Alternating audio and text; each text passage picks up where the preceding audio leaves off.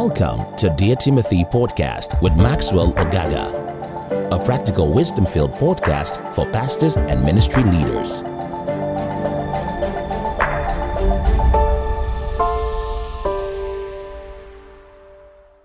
Hello, welcome to today's podcast. My name is Maxwell Ogaga. I'm excited that you tuned into our Dear Timothy Pastors and Ministry Leaders podcast. Last week, we talked about finances in ministry, and our emphasis was on the fact that your mind needed to be renewed, that God was more committed to your supplies than you are. He's the one that sent you. So we talked about mind renewal and the need to think abundance in the ministry, okay, that God wants to provide. All right, don't think scarcity, don't talk scarcity. Now, I'm going to share this week on a very important principle when it comes to finances in ministry. And that is the fact that finances flow towards impartation. What that simply means is that the more you impact people's life, the more you transform people's life by the ministry of the word and the demonstration of the Spirit of God, you open yourself up for supplies to come. In Luke chapter 8, verse 1 to 3, the scripture says, soon afterwards, he began going around from one city and village to another, proclaiming and preaching the kingdom of God. The 12 were with him. So you can understand the emphasis of Jesus. We said, put the kingdom first. He was doing that. He was teaching, was proclaiming, and he was teaching. And also some women who had been healed of evil spirit and sicknesses. Mary, who was called Magdalene, from whom 7 demons had gone out. And Joanna, the wife of Chuza, Herod's steward, and Susanna and many others were contributing to their support out of their private means. You would realize that the category of people that were listed as the ones who contributed to the ministry of Jesus were those who received impartations from his ministry. In fact, one of the partners of Jesus had 7 demons in her, and Jesus casted that demon out. And Jesus healed, their diseases. Are you following this? It says, women who had been healed of evil spirits and sicknesses. These were the women who gave to Jesus. So the emphasis of a minister must not be how to get money from people. Rather, you stay in the secret place. You learn how to administer the power of God. Your greatest giver in the ministry, or the person who is going to sponsor your television ministry and the rest, might be somebody right now who's got 10 demons. So your emphasis is not about looking at the rich people in your church. The Lord can use them. But your emphasis in ministry when it comes to finances is think impact. Am I demonstrating the Spirit of God through teaching and preaching as much as I can? All right? Now, I'll show you something quickly. Galatians chapter 6. Galatians chapter 6 and verse 6. Galatians 6:6. This is very important. It says, the one who is taught the word is to share all good things with the one who teaches it. So, if you're called into the teaching ministry, for instance, it doesn't mean you cannot operate in the demonstration of the Spirit. The Bible says, while Jesus was teaching, the power of the Lord was present to heal. So your teaching ministry can be accompanied by a strong supernatural presence. Outside of that, teach people so well that when they have learned what you've taught them, their lives get better, their businesses get better, their marriages get better, they will be of a blessing to you. So if you're a teacher, the way to get finances in ministry is strive to become a spirit-filled teacher, not just the motivational speaker. Teach people until they are blessed and they have no option than to share all good things with you. All right?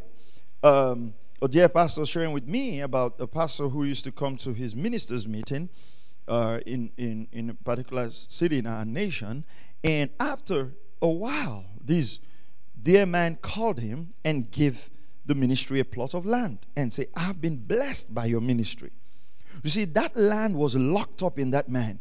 And unlocking that land has to be by the blessing that comes from the ministry. So, dear minister of the gospel, take your eyes off money. Go for impact. Teach people until their marriages get better.